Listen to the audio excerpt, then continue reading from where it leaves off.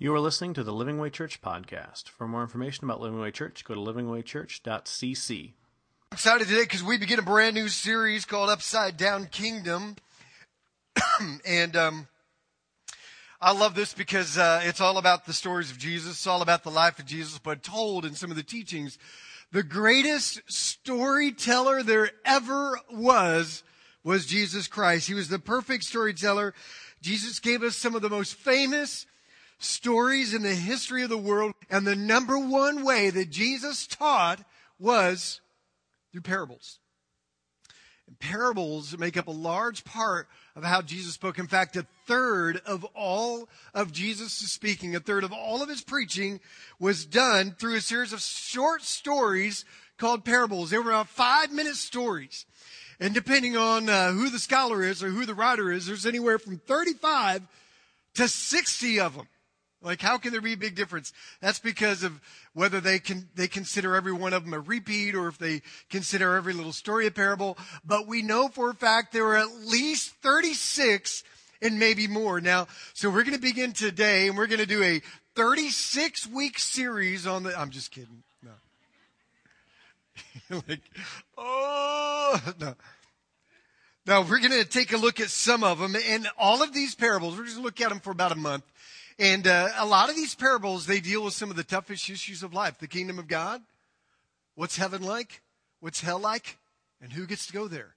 It deals with the very specific areas of the afterlife and eternal, focusing specifically on the kingdom of God. So if you want to know what the kingdom of heaven is like, if you want to know what the kingdom of God is like, then let's look at what Jesus has to say. In fact, the number one thing that Jesus preached was the kingdom of God. He talked about the kingdom more than anything else. It's one of the most often quoted phrases that Jesus gave throughout the scriptures is this in Matthew. It's very simple. He says it all over the New Testament. Jesus said, "He who has ears to hear, let him hear." This is my challenge to you today. Will you listen today? Not just like listen, but will you hear what I'm going to say today? Jesus invites you today. If you have ears to hear, then listen to what I'm about to say. Because the parables are tricky. The parables are designed purposely to confuse you. You're like, what? Yes, that's true. And I'll explain that in just a minute. Now, what we find is a lot of these, they don't make sense. And we find that a lot of these things about the kingdom, they differ from ours. That basically the kingdom of God is not like a kingdom like ours. It is completely upside down to what we think the world should be like. So we're going to talk a few minutes. What I'm going to do first, we're going to talk a few minutes about the kingdom of God. Then we're going to talk a few minutes about the parables of God. And then we're going to look at one parable and we're going to unpack it about what it says about the kingdom. So let's first talk about Jesus, this strange king, and the even stranger kingdom that he talks about. He talked about something that they never expected. Write this down about when it comes to the kingdom in the time of Christ, they expected an earthly kingdom. I've got some verses there in your scriptures. You can kind of look at them on your own. They expected Jesus to bring in some sort of revolutionary change in the governments of this world. They expected an overthrow of the current government of Rome and for there to be a new king actually sitting on a physical throne in Jerusalem, just like David did. In fact, just 150 years before Jesus, there was a group of brothers called the Maccabees, and they went out to cleanse the area of Roman influence on the culture of the Jewish people. And they actually started this great war, the Maccabean War, and it lasted about 7 years. And they did not overthrow Rome, but they thought that the Maccabees, that the eldest Maccabean was the Messiah. So just 150 years before Jesus, they thought the Messiah had come because he was starting a war against the culture. Now, ultimately, he was killed and the war was squelched, but the Jewish people still celebrate that time called Hanukkah. Hanukkah is actually the celebration of the Maccabean revolt because they're looking for the Messiah. They don't think that Jesus was it. They were expecting an earthly kingdom. Even his disciples did not get it until his resurrection. If we were alive then, we might be confused just like everyone else. Isaiah 9 says that the Messiah will establish an eternal kingdom greater than David's throne. So they're thinking earthly kingdom. In Luke 1, Mary was told that Jesus will be a king who will be a ruler greater than David. So even she thought until the resurrection that maybe Jesus was starting an earthly kingdom. In Matthew 2, the wise men came looking when Jesus was born for the king of the Jews. They themselves were looking for someone to set up an earthly kingdom. John the Baptist even preached that the kingdom of God is about to be established in the Messiah. And then Jesus came and he said, that's the one. He is the one. And Jesus preached, the kingdom has arrived. The kingdom is here. So they were thinking Jesus is going to establish this crazy, brand new, cool, godly kingdom with the Jewish people in charge. Jesus was raising the dead. He was standing against authorities. He was doing miracles. Nobody could stop him. They were ready for it. In fact, Peter, one of his disciples who was a zealot, he was one of those guys. He was called a zealot because he was one of those guys that was actually part of groups that sought to overthrow the government. He was would be considered a Roman terrorist because he would actually kind of overthrow and topple the government of Rome. He was a zealot. And Peter thought Jesus was going to do this kingdom thing. They were convinced. Well, here's what they got. They expected an earthly kingdom, but what they got was a spiritual kingdom. They got a spiritual kingdom. I got some verses here you can take a look about the kingdom. See, the difference between a heavenly kingdom or a spiritual kingdom and an earthly kingdom is that an earthly kingdom is acquired and maintained by force. Every civilization on the earth has been started by force and is maintained by force. Even America today, our strength is in the power of our military. And we are the greatest nation on the earth because we have more missiles than anybody. And all our allies are people who have the next level of tier of power. So here's the deal. Earthly governments will always strive to control people. And this type of government, people fear and resist that kind of authority. So here's another difference. In a spiritual kingdom, a kingdom that is spiritual is acquired and held by the service of its love and its care for its people. It's held by service and love. Status, authority, power, all of this in the spiritual kingdom are found by serving others before ourselves. Now, this is so upside down. By loving those who hate us and by serving those who attack us, a spiritual kingdom is established. Now, that kind of authority is followed wholeheartedly, but very rarely is that the influence that we have. In fact, if you're a Christian, and a lot of Christians, particularly in the USA, they want to spread the influence of the kingdom, but you know how they tend to do it? You know what they lean towards? Christians in America, they lean towards political power and influence to spread the kingdom. But that is so unlike the kingdom of God. The kingdom of God is not about politics. It's not about laws. It's not about who's the president or who's our governor or who's our senator or who's our mayor or who's the councilman. A spiritual kingdom is established by love and service. It's so upside down. So the kingdom that they expected was an earthly one, and unfortunately, Christians, we do the same thing, but he came to establish a spiritual kingdom. So what is the deal with the kingdom? Has it come? Has it not come? Is it a now thing? Is it a future thing? Or, well, this is in your notes. The kingdom is a right now thing, and it is a not yet thing. Because Jesus said, the kingdom of God is here. It has begun. I have showed up. The kingdom is here. And then there are exact moments, just chapters later, where Jesus said, the kingdom of God is coming and it has not yet arrived. So it's a mysterious thing. The kingdom is in us and it's still to come. And parables are God's way, is Jesus' ways of trying to explain the mystery of the kingdom to us. But yet they left a lot of people confused. Here's why. Check this out. It's no wonder. Mark chapter 4, verse 10, when he was alone, Jesus, the 12 and the others around him asked him about the parables because they were confused about the parables. And he told them, the secret of the kingdom of God has been given to you.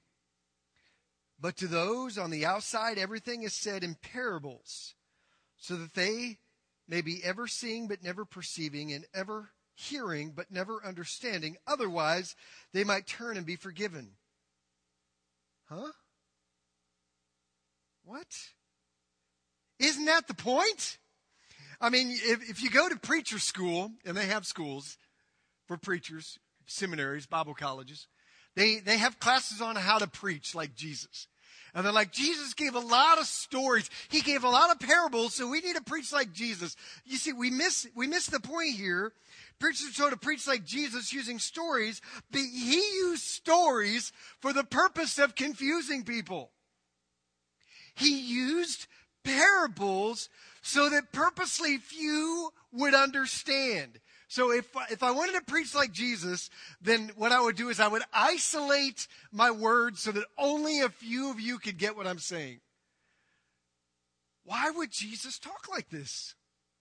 Why are the parables given to confuse people? Well, we know a couple of things. We know for sure that he wants everybody to know him who does not know him. We know that. We know that we are sinful people. He is a holy God, and our sin condemns us before him automatically. We know that. And we know that he loves every one of us so much that he gave his life, paid for our sin, took the punishment for our sins so that we might not be punished and be in relationship with him. We know that. But why would he purposely try to confuse people? Write this down. Parables were given to both hide the truth and reveal the truth. Parables were given to both hide and reveal the truth. See, those who are called to know and really want to know the truth will find understanding in him. But those who want stuff and who want to just be, a good message, a good sermon, a good story to tell, then they're going to be confused, or they're not going to get the richer, deeper meaning in it. So I got to ask you today, we're prone like this. There's basically two types of people that listen to Jesus. There's the type that go, wow, great story, Jesus. And then they go home, honey, let me tell you this story. Jesus shared this let me tell you this story. And then they tell this story, and then they put their own interpretation into it because it's a good story. And then there are those that hear the parables of Jesus and go, whoa, wait a minute. That is so confusing. I need to know more. Jesus explained to me more. I want to know more about this strange mystery of the kingdom. And we have the same thing in churches today. People come and go, man, that's a great message, Dad. That's a great message. Oh, good worship. Man, yeah, let's go to lunch. Let's go talk about what was talked about today. And isolating what God is trying to say, we turn it into something that's comfortable for us when the response hopefully will be, that's hard. That's tough. I don't know if I quite get that. Or does it really mean that? Jesus, teach me more. See, that's the response that we hope as pastors that people come out of a church with. Not just with a high five, great story, good sermon. I feel good. I feel juiced. I got enough for another 6 more days. Or midweek service. We're prone to seek the good stuff from God and ignore the tough stuff. Jesus often thinned the herd with the tough stuff. The parables separated those who wanted a slice of God to feel good and those who truly hungered for God. He said, you want to see the kingdom? Seek first the kingdom and his righteousness. What are we hungry for? The parables revealed who was hungry for God. So he said, there are a lot of those who just aren't going to get it, and it's not designed for them to get it. But it's designed for those who want to know more. This is interesting. Mark 4:33, he continues with that idea. He says, with many similar parables, Jesus spoke the word to them as much as they could understand. He did not say anything to them without using a parable. But when he was alone with his disciples, He explained everything. So he purposely was using parables to hide the truth and to reveal the truth.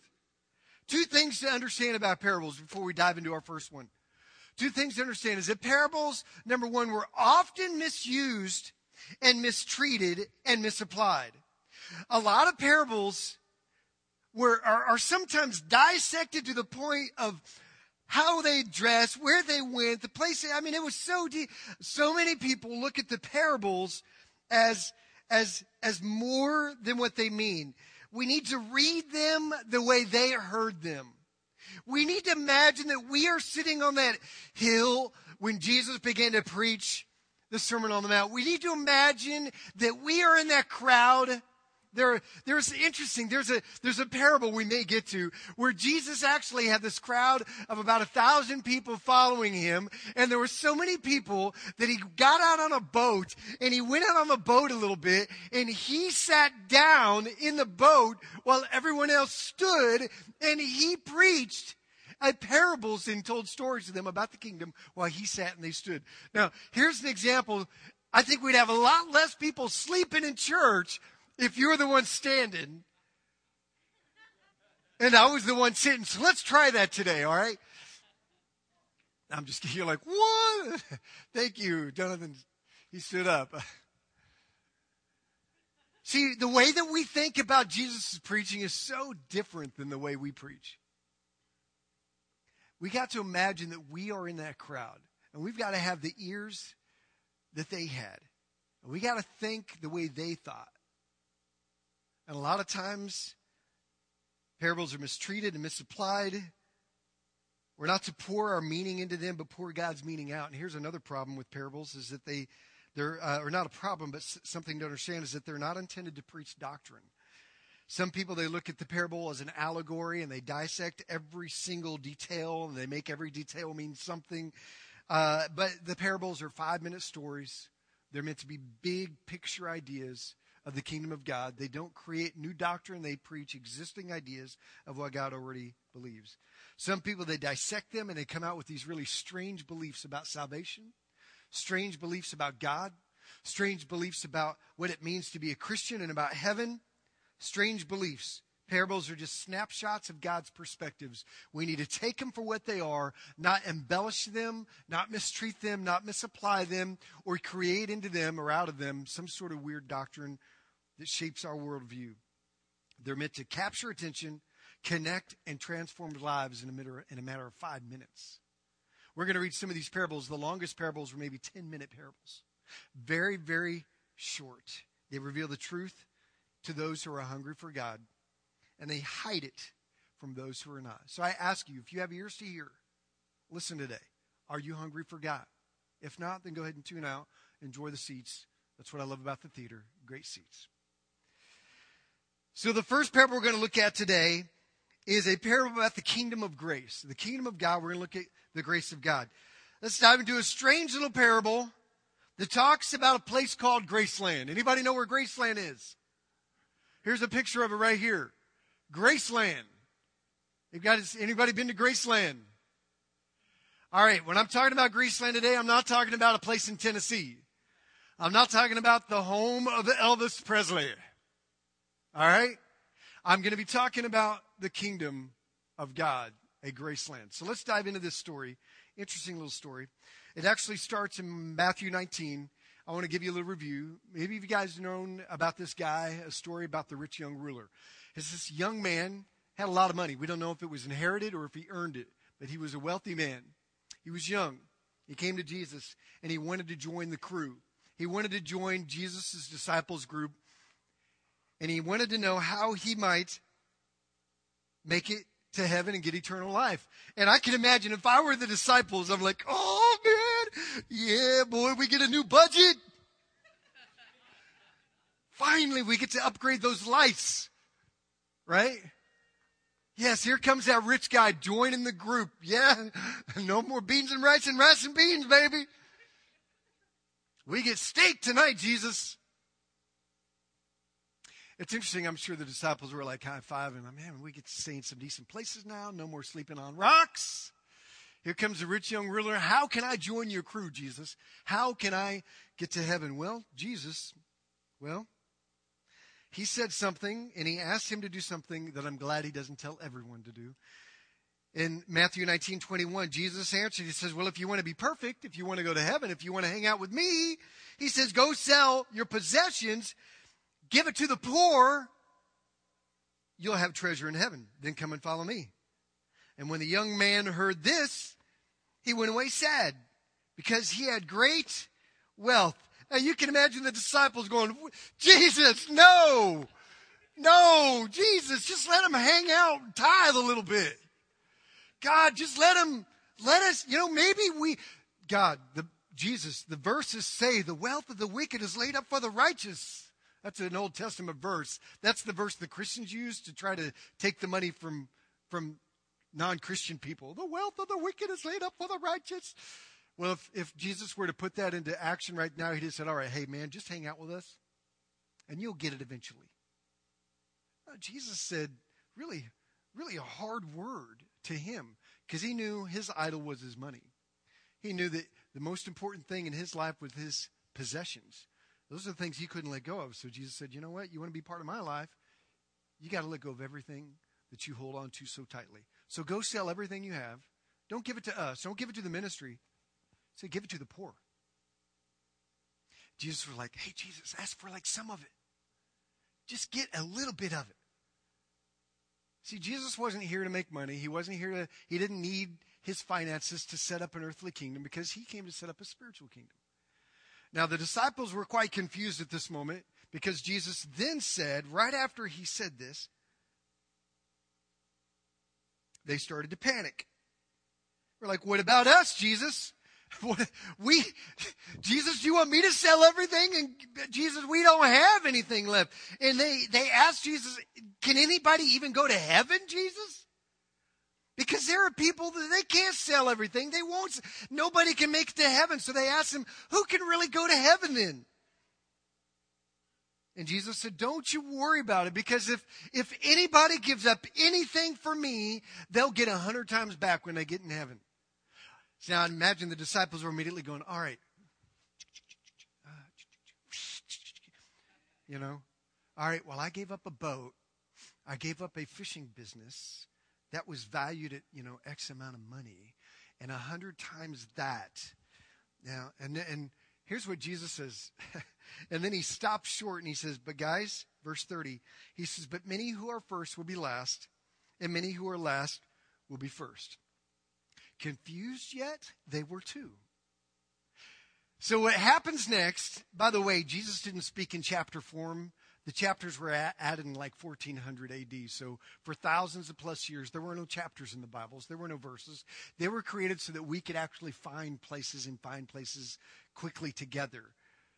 Well, the very next chapter, Jesus continues with the story. And he says, I know you're confused about this first upside down way of thinking in the kingdom. So let me explain it to you using a parable. So that's what he does. And here we go, Matthew 20, verse 1. He says the very next thing, for the kingdom of God is like this. It's like a landowner who went out in the early morning to hire workers for his vineyard. Now, early morning in their tradition would be 6 a.m., and some of your translations actually have a form of 6 a.m. They'll say at a certain hour. So at 6 a.m., this landowner starts looking for laborers, okay? He looks for people to hire. Verse 2, he finds somebody, and he agreed to pay this hired workers. He agreed to pay these workers a denarius for the day and sent them into the vineyard. Now, a denarius is a full day's wage, whatever a full day's wage would be for like $15 an hour for a full day. Now, for them, a full day was not 8 hours. For them, in the Jewish culture, a full day was 6 to 6, 12 hours of work, a full day. So he says, I'm going to pay you a denarius, a decent, good, respectable wage for the day, a good wage. And they're like, yes, thank you, landowner. So about 9 o'clock, 3 hours later in the morning, he went out and saw others standing in the marketplace doing nothing. So he said, hey, you also go and work in my vineyard, and I'll pay you whatever is right. Everybody, if you have a Bible, circle whatever is right. All right? I'll take care of you. I'll set the price. I'm not telling you what it is, but if you come and work for me, I'll take care of you. Any work's better than no work, right? So they go. I like this. The next verse, so they went. And he went out again at about noon. 3 hours later, and at about 3 hours later after that, in the afternoon, and did the same thing. So at noon, he went out and saw a bunch of people doing nothing and said, hey, why don't you come to work? They said, cool, I'll do what's right. I'll pay you what's right. He did it again at 3, saw a bunch of people standing around doing nothing. Hey, come work in my vineyard. I'll take care of you. I'll do what's right. I'll pay you what's right. They said, all right. So they did. He did it. And then, I like this, about 5 in the afternoon, 11 hours later, with only 1 hour left of work, he went out and found still others standing around, and he asked them, why have you been standing here all day doing nothing? Because no one has hired us. They answered, he said to them, well, why don't you also go and work in my vineyard, and I'll take care of you. Sounds like a plan. So when the evening came, 6 o'clock, quitting time, paycheck time, owner of the vineyard said to the foreman, call all the workers and pay them their wages, beginning with the last ones hired, going on to the first. So I need 5 people to help me out here. 5 people. All right. You two right here. Austin, come up. I need 2 grown-ups. Any grown-ups who would come and help me? Well, Jonathan, you're kind of a grown-up. Hey, Ryan, come on down. Ryan's heading off to the service this afternoon.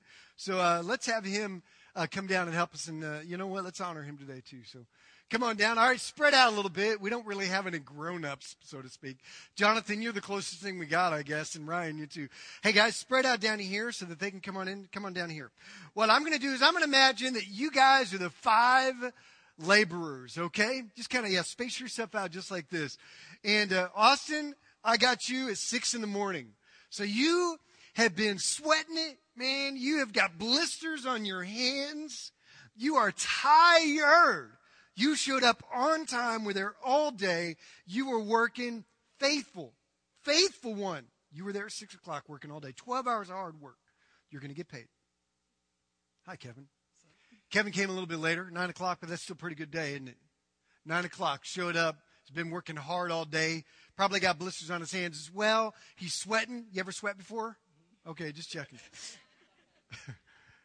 Cherie, you came at 12 o'clock, I think. So still a hard day's work, 6 hours. It's a long day, but you got to sleep in. Tough night the night before, got to sleep in pretty good. You weren't out at the corner looking for work, but hey, you got hired anyhow. But 6 hours, lots of work, you're going to get paid. Jonathan, love you. Late to the party, but 3 hours isn't bad, right? 3 hours is still enough time to sweat, to know what's going on, to put some hard work in, to get things done and accomplished. Thank you for being here and working. You're going to get paid. Now, Ryan, he just got a shovel and got his bag and tied his shoes before hey, time to come in. All right? You barely made it. 5 o'clock, he picks you up. He takes you back. You get settled in. You get instructions. You pull a couple of those harvest field crop, whatever you're doing there, and you're pounding the wheat, whatever. Hey, time to come in. Oh, man, no sweat. You didn't break a sweat. You no blisters on your hand. Your clothes are clean. All right? But you're going to get paid too.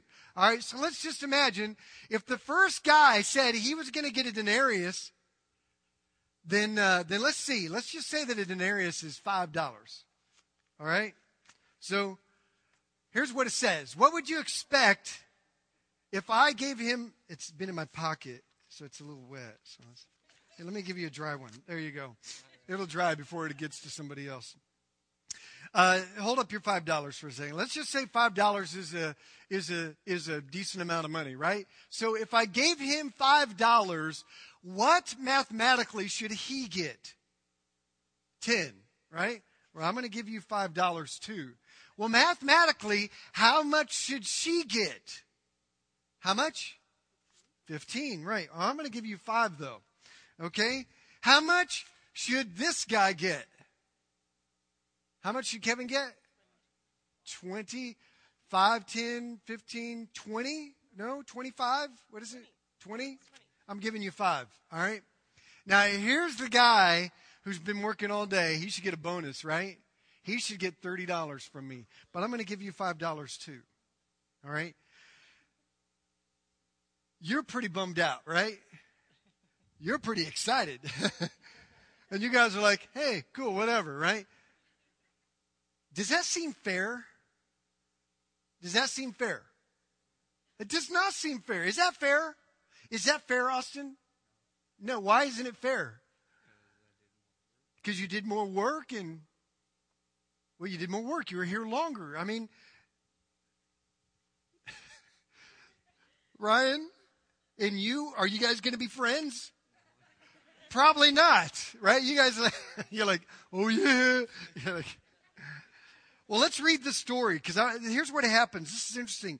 Well, the workers were hired, who were hired about 5 p.m, came, and each person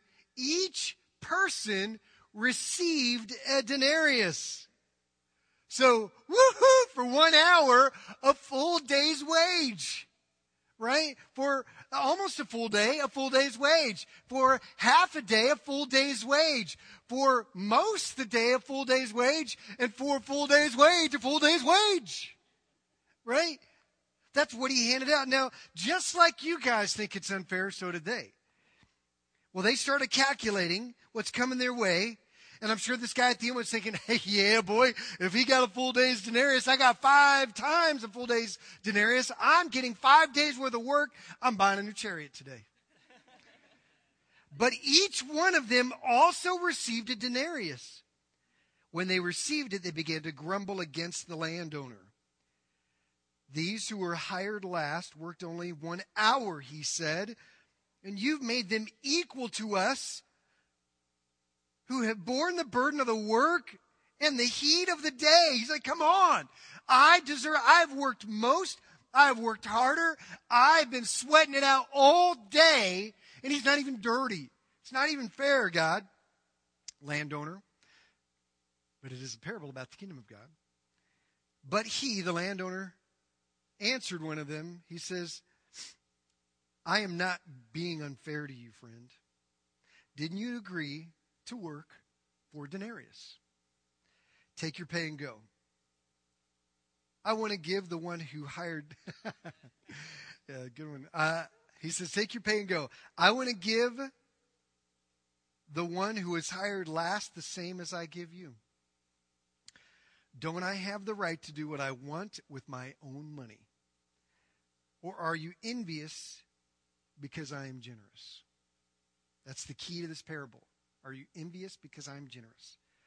And then he repeats it again. So the last will be first, and the first will be last. And I'm sure the disciples were still scratching their head.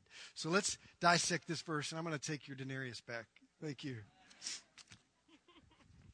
Thank you. Thank you, gentlemen. Hey, guys, reach your hand out to Ryan for a second. Father, thank you so much for Ryan. Be with him, Lord, as he goes off to training tomorrow. God, protect him. Draw him close to you. God, let him hear you. Let him know that you are with him. And, Father, I pray that you'd help him to be consistent in the Scriptures and in prayer and with other Christians, Father, so that he can be a light to those that are not around him. In Jesus' name, amen. Love you, Ryan. How long are you going to be gone? 3 months. 3 months. All right. Guys, give him a hug. Thank you, guys, so much. Thank you, Kevin. Thank you, sure. Guys is a northern term for everybody, male and female. All right. Yeah, I'm from up north, so I call girls guys also. So many of you might be scratching your head like the disciples. Jesus was giving his disciples a picture of God's amazing goodness and amazing grace. Some people have used this parable as an example of last-minute conversions. People have said, hold on, I'm not living for God, and when I'm 40, I'm going to wait till I'm 70 and about to die. And if you're 70, it's only meaning someone who's really unhealthy. Because if you're 70, you probably got years to go, many, many years to go. The average person lives to be, nowadays, 89, 90 years old. So that's pretty wild. Jesus guaranteed, or at least the Bible guarantees, a maximum of 120. So you'll rarely find anybody over 120. So some people think, well, I'm going to wait till I'm about to die. I'm a young person. I want to party. I want to be stupid for a while. I want to act crazy. I want to get drunk. I want to sleep with as many people as I want. I just, living for God. Maybe you don't want to do all those things, but you just don't want to surrender your life to God. Maybe you just want to do what you want to do, pursue the things you want to pursue. So you say, you know what? I'm going to do my thing. I believe God is real, but I'm going to do my thing. And then when I'm old and I know I'm about to die, I'm going to say, Jesus, forgive me of my sins. And people will look at this passage and say, well, even if you show up late to the party, you'll still make it to heaven and get the same thing everybody else does. That's not what this verse is about. That's not what this parable is about. In fact, in this parable, every one of these people that were asked to come to the vineyard were people who had never heard of the vineyard before and responded right away. What are you doing here? Well, nobody told us. Well, come. Okay, we will. So this is not about people who wait. This is about people who respond immediately, regardless of where they're at in their life. So let's establish that for a minute first. Think about it for just a second. Isn't it funny how a parable like this reveals our sinful nature? We get bummed out and we think, wait a minute. You mean if I live to be 100 years old and I gave my life at kids camp when I was 8, and the guy who lives to be 100 years old and gives his life to Christ the second before he dies, that we're going to get the exact same thing? Man, that is uncool. You mean me, who's been a good person my whole life, and that guy in prison who's done horrible things, if he gives his life to Christ, he's getting the same thing as me? Uncool.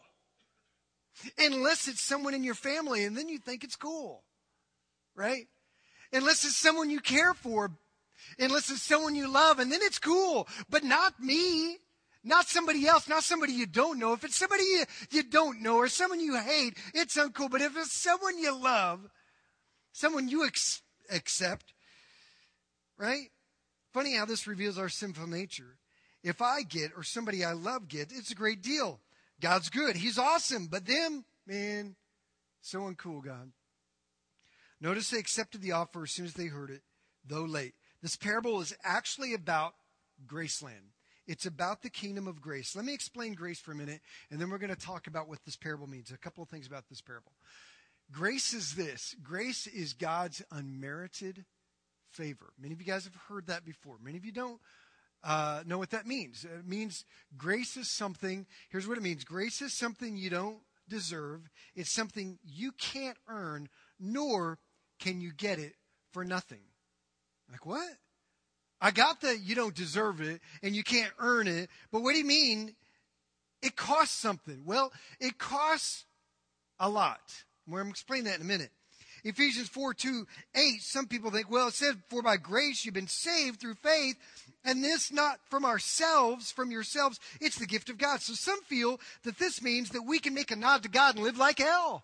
Right? That we go, hey, God got it. It's by grace. Thank you. Now I can do what I want, live like I want, say what I want, go where I want, be who I want, because I've nodded to God. Now I can live like hell. I can do my thing because it's by grace.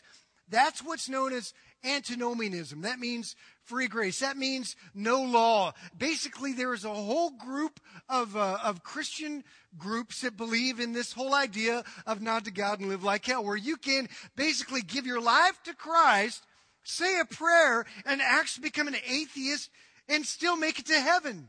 I had a Bible college teacher who told me that very same thing.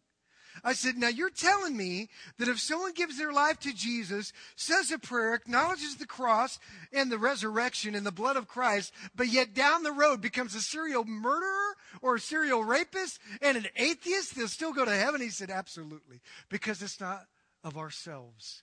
It's not of our works. It's of grace and God's finished work. And I'm like, I think you misunderstand this. Grace is not something for nothing.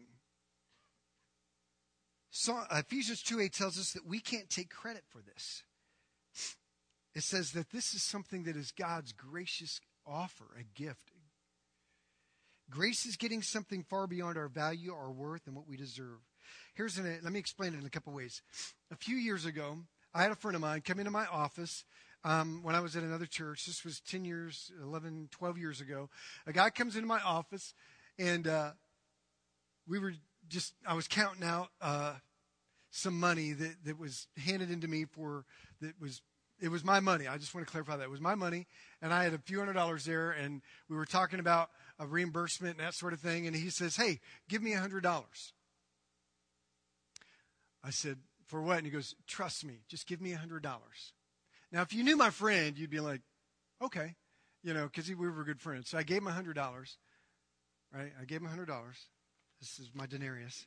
I gave him $100, and he said, open your hand, and he dropped keys into my hand. He sold me his Jeep for $100 right on the spot. I'm like, wow, man, that's pretty cool. And that red Jeep, that old nasty beat-up tomato that I drive around, it's a 94 Jeep. That's how I got that Jeep. A friend of mine sold me, walked into my office, said, give me $100, and he dropped the keys in my hand, and I got a Jeep. Now, the Jeep's on its last leg. It's about to go on to Jeep heaven. It's about to see Jeep Jesus. But that's how I got that Jeep. And I thought, you know what? That was grace. That was grace. I didn't deserve it. I couldn't earn it. I couldn't afford it. But an offer was made. Jesus says, I'll forgive you. I'll adopt you. I'll transform your life. And you can spend eternity with me, not for a nod to God, but Jesus asks us for something. He says, you got to trust me with this, and you got to give it to me. Your life. I'll give you eternity, healing, forgiveness, grace, mercy. I will give you an eternity of health and wholeness and riches you can't imagine in the afterlife, but it's going to cost you something. It's going to cost you your life. I want your life. Trust me with your life, and you will get this undeserved, unearnable value that is way more than you are valuable. You get way more in return. It's a gift. It's a gift of grace. It's unmerited favor where God offers to you something that you don't deserve. Imagine it like this. Imagine you're on death row and you deserve it. Imagine you're in prison, you're about to die, and just before you die, I come in and I say, I can get you out of prison. I can help you to live forever. You'll never die. You'll live forever in perfect health. You'll see a wealth in eternity that is far beyond your wildest imaginations. And if you give me your life, I'll take care of all your troubles, set you free. No one will ever come after you again. You'll be free. All you have to do is follow me out of here. Trust me with your life and follow me out of here. You coming? That's it. That's what Jesus says. In fact, the gospel, the kingdom of God is so clear. I've got verses in there. Unmerited favor, the grace of God is this. Come and follow me. You don't deserve it. You can't earn it. You can't help me to favor you over somebody else. It's unmerited how I've favored you, but I've called you and I picked you. Come follow me. That's the grace of God. And what God asks in return is for us to die to ourselves. Is to die to our life, to die to our dreams, to die to our vision for our family, and pick up his vision, his dream for our family. Grace, it's getting God's unmerited favor, the invite to receive something far beyond our value, worth, and what we deserve. So the parable is about Graceland. So with grace in mind, let's talk about this parable. In Graceland, write this down. Those who respond to God's grace, those who follow, those who give them their life, who are in the kingdom of God, in Graceland, everyone gets more than they deserve. Everyone gets more than they deserve. The worker who started at 6 a.m. is still getting more than if he had no work at all. And to get work, to be invited to work, that was grace. To be invited to have a job with the vineyard keeper was grace. To be able to be a part of that community of work, to be a part of that family of ownership, that was grace. And he got more than if he was out of work and on his own. Think about this. We are in Texas. Imagine God's kingdom is Hawaii. Okay? Imagine God's kingdom is Hawaii. All we got to do is walk to the coast to San Diego and then swim from San Diego to Hawaii and we make it to heaven. Yes, very clear. It's laid out one way. Just walk straight there and then swim the rest of the way. Can anyone do that? Can anyone do that? Come on now. Can anyone do that? No. It's a rhetorical question, right? Now, some will get farther than others. Some might make it to the Rockies. Some might make it to the California deserts. Some, they might make it a couple miles out to sea. But no matter how great an athlete, no one can do it. We will all fail. Every one of us. Some will get further than others, but no one can do it. Some will get more help than others, but we all of us, will deeply need life-saving help. Every one of us has failed and fallen short of God's glorious standard. Some more than others. Some of you know great grace because you have failed a lot. Some of you, you've made it over the Rockies. Some of you, you've made it through the desert on your own. Some of you, you've made it to the beach. But you're still drowning and sinking and dying and crying out for help because you're going to die without Jesus. Some of you, you couldn't make it out of Texas. Some of you, you failed so deeply, so far, so much. You know what grace is like. But we all still fail miserably, and apart from the grace of God, we'll all perish in a sea of sin. Ephesians 4 says, verse 7, it says, but to each of us grace has been given as Christ apportioned it. That means as Christ determined to hand it out. I don't know about you. I'm going to be honest with you. I've never been drunk. I've never been high. I've never abused my children. I've never beat my wife. I've never robbed a store. I've never taken a life. But I'm a wretched man. And I'm deeply in need of grace. And I'm so thankful for the grace of God that saves a wretch like me. In God's kingdom, some get more grace, but we all get an amazing amount of God's grace. And I want us to do something real quick. I'm going to wrap up this message pretty quick, but I want us to stand up for just a second. And I want us to sing an old song, Amazing Grace. Because I want us to know that no matter how much grace you've received way more than you deserve. Let's pray this. Let's sing this together. Amazing grace, how sweet.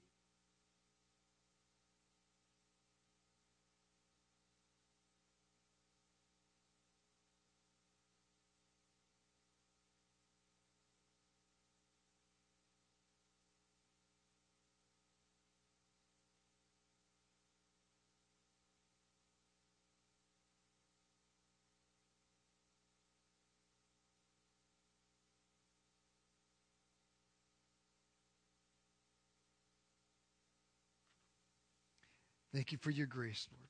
Have a seat. Here's the second thing. In Graceland, no one gets short-handed. No one gets shortchanged. No one gets cheated. In Graceland, no one's going to get shortchanged. You know that guy? I'm okay. That guy who was hired at 6 a.m., he was said he would get a denarius. And guess what he got? He got a denarius. God will keep his word to you. He will not cheat you. He will not rip you off. He will give you exactly what he said he will do. He is faithful. He always keeps his word.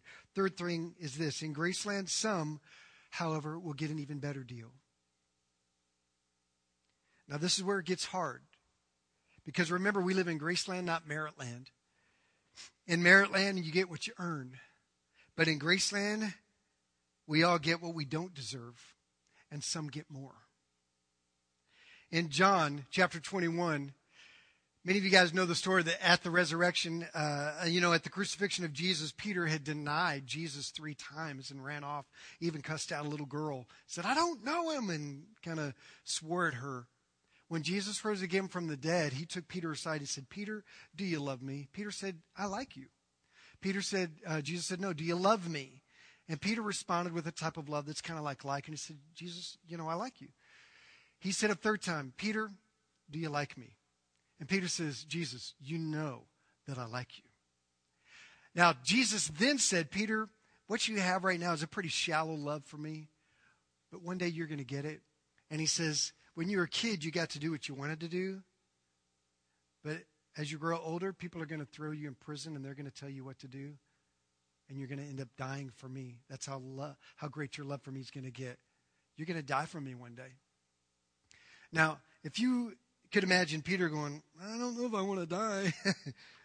Because he just liked Jesus at that point, so to speak. So here comes John, the other apostle, the disciple, walks up, and Peter says this. He says, when Peter saw him, he asked, well, Lord, what about him? Is he going to die? Is he going to have the same fate as I am? Is he going to be given the same things that I am? And Jesus answered, if I want him to remain alive until I return, what is it to you? You must follow me. And we do the same thing. We get this great mission or blessing or this calling from God. We get something from God and we go, this is great, God. And then we see somebody else come up. And we go, God, what about him? I wanted what they got. What about them? Are they going to have to go through what I go through? Are they going to have to deal with what I'm going through? Are they going to have kid problems like my kids' problems are? Are they going to be out of work as long as I'm out of work? God, how come I'm still out of work and they already got a job? God, I don't understand. How come my marriage is falling apart, but they got a miracle? God, what about my life? And Jesus says, you know what? What is it to you?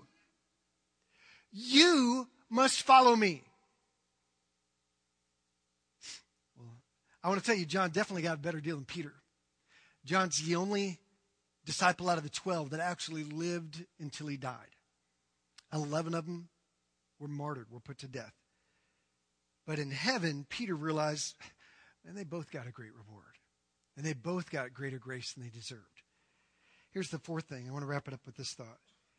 Is that you'll never discover Graceland infected with envy. And that verse in that parable, he says, you know, what is it to you what I do with my money? I can do what I want.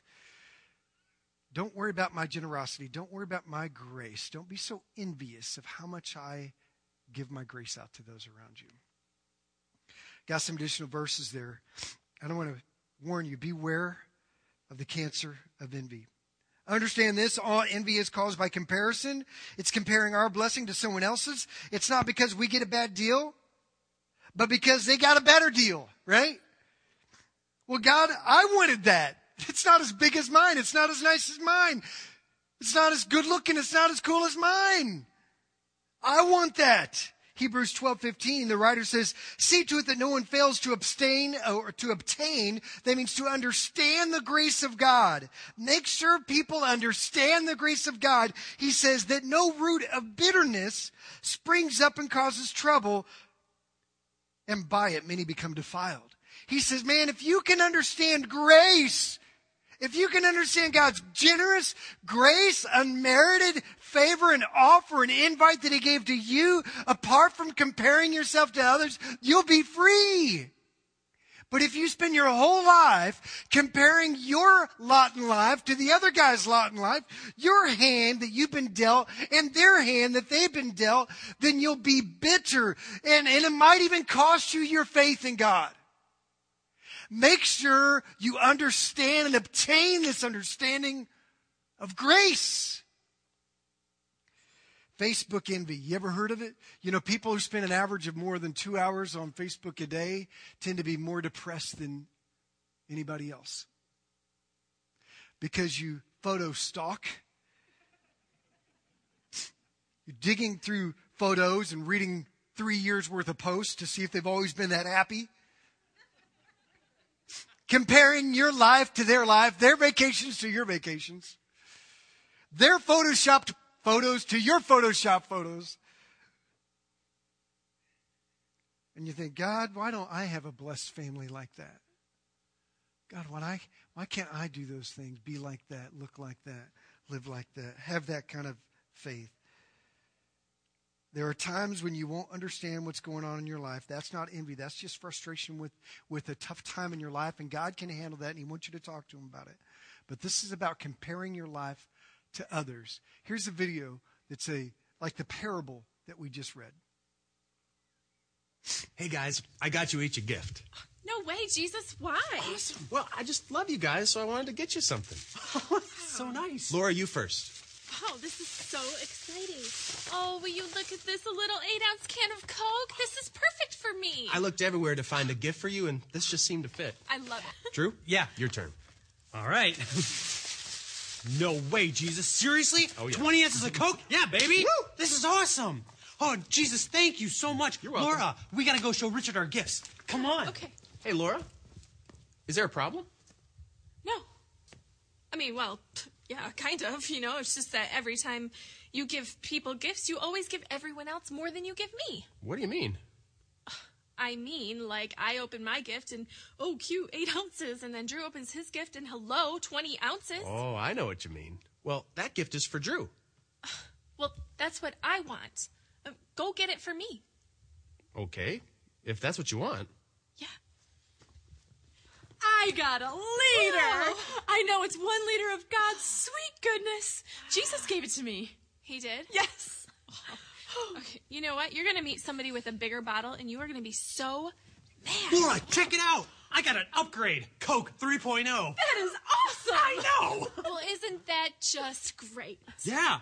Hey, Jesus, you rock. Yeah. Thanks, What Drew. is wrong with you?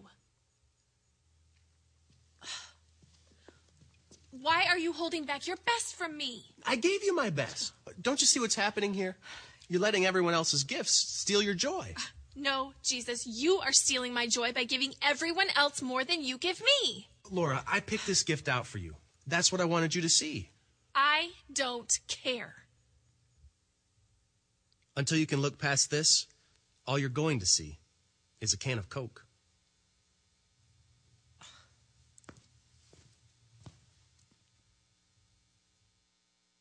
I think that's a great retelling of the parable that we just read.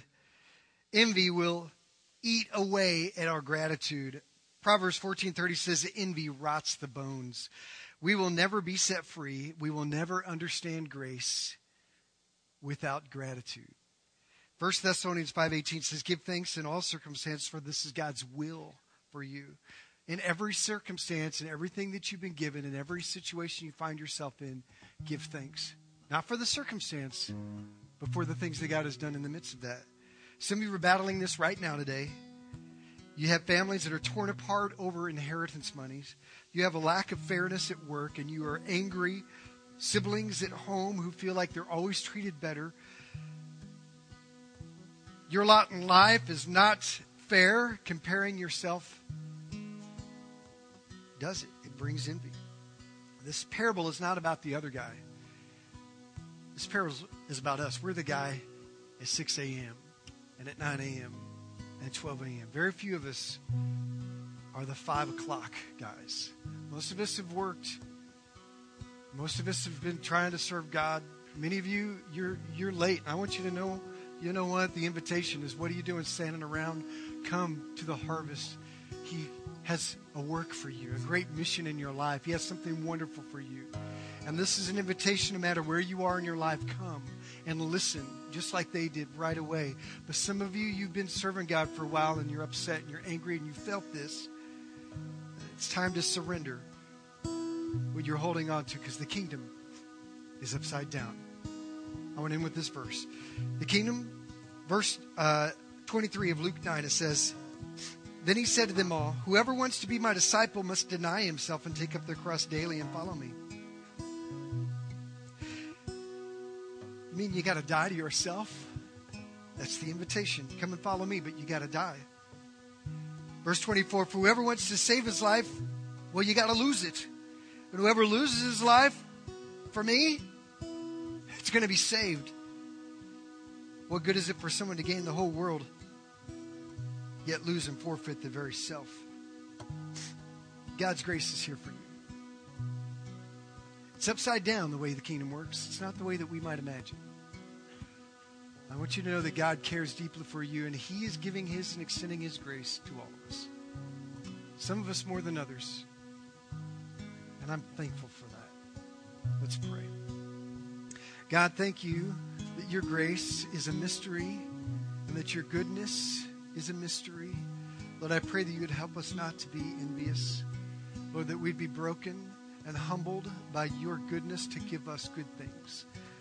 And Lord, if there's anyone late to the party, God, if there's anyone late in the day, the invitation is out to you. Come to the harvest. Come to the table. Come and die to yourself and experience the life of God that he is offering to you. If that's you today, I want to lead you in a prayer. Let's pray this together. Dear Jesus, thank you for loving me, for calling me, for inviting me. Forgive me of my sin. Wash me clean. Fill me with your Spirit. Show me how to walk with you in this upside down kingdom. In Jesus' name, amen. Thank you for listening to the Living Way Church podcast. If you enjoyed this message, we hope you come visit us in Garland, Texas. For directions and more information about the church, go to www.livingwaychurch.cc.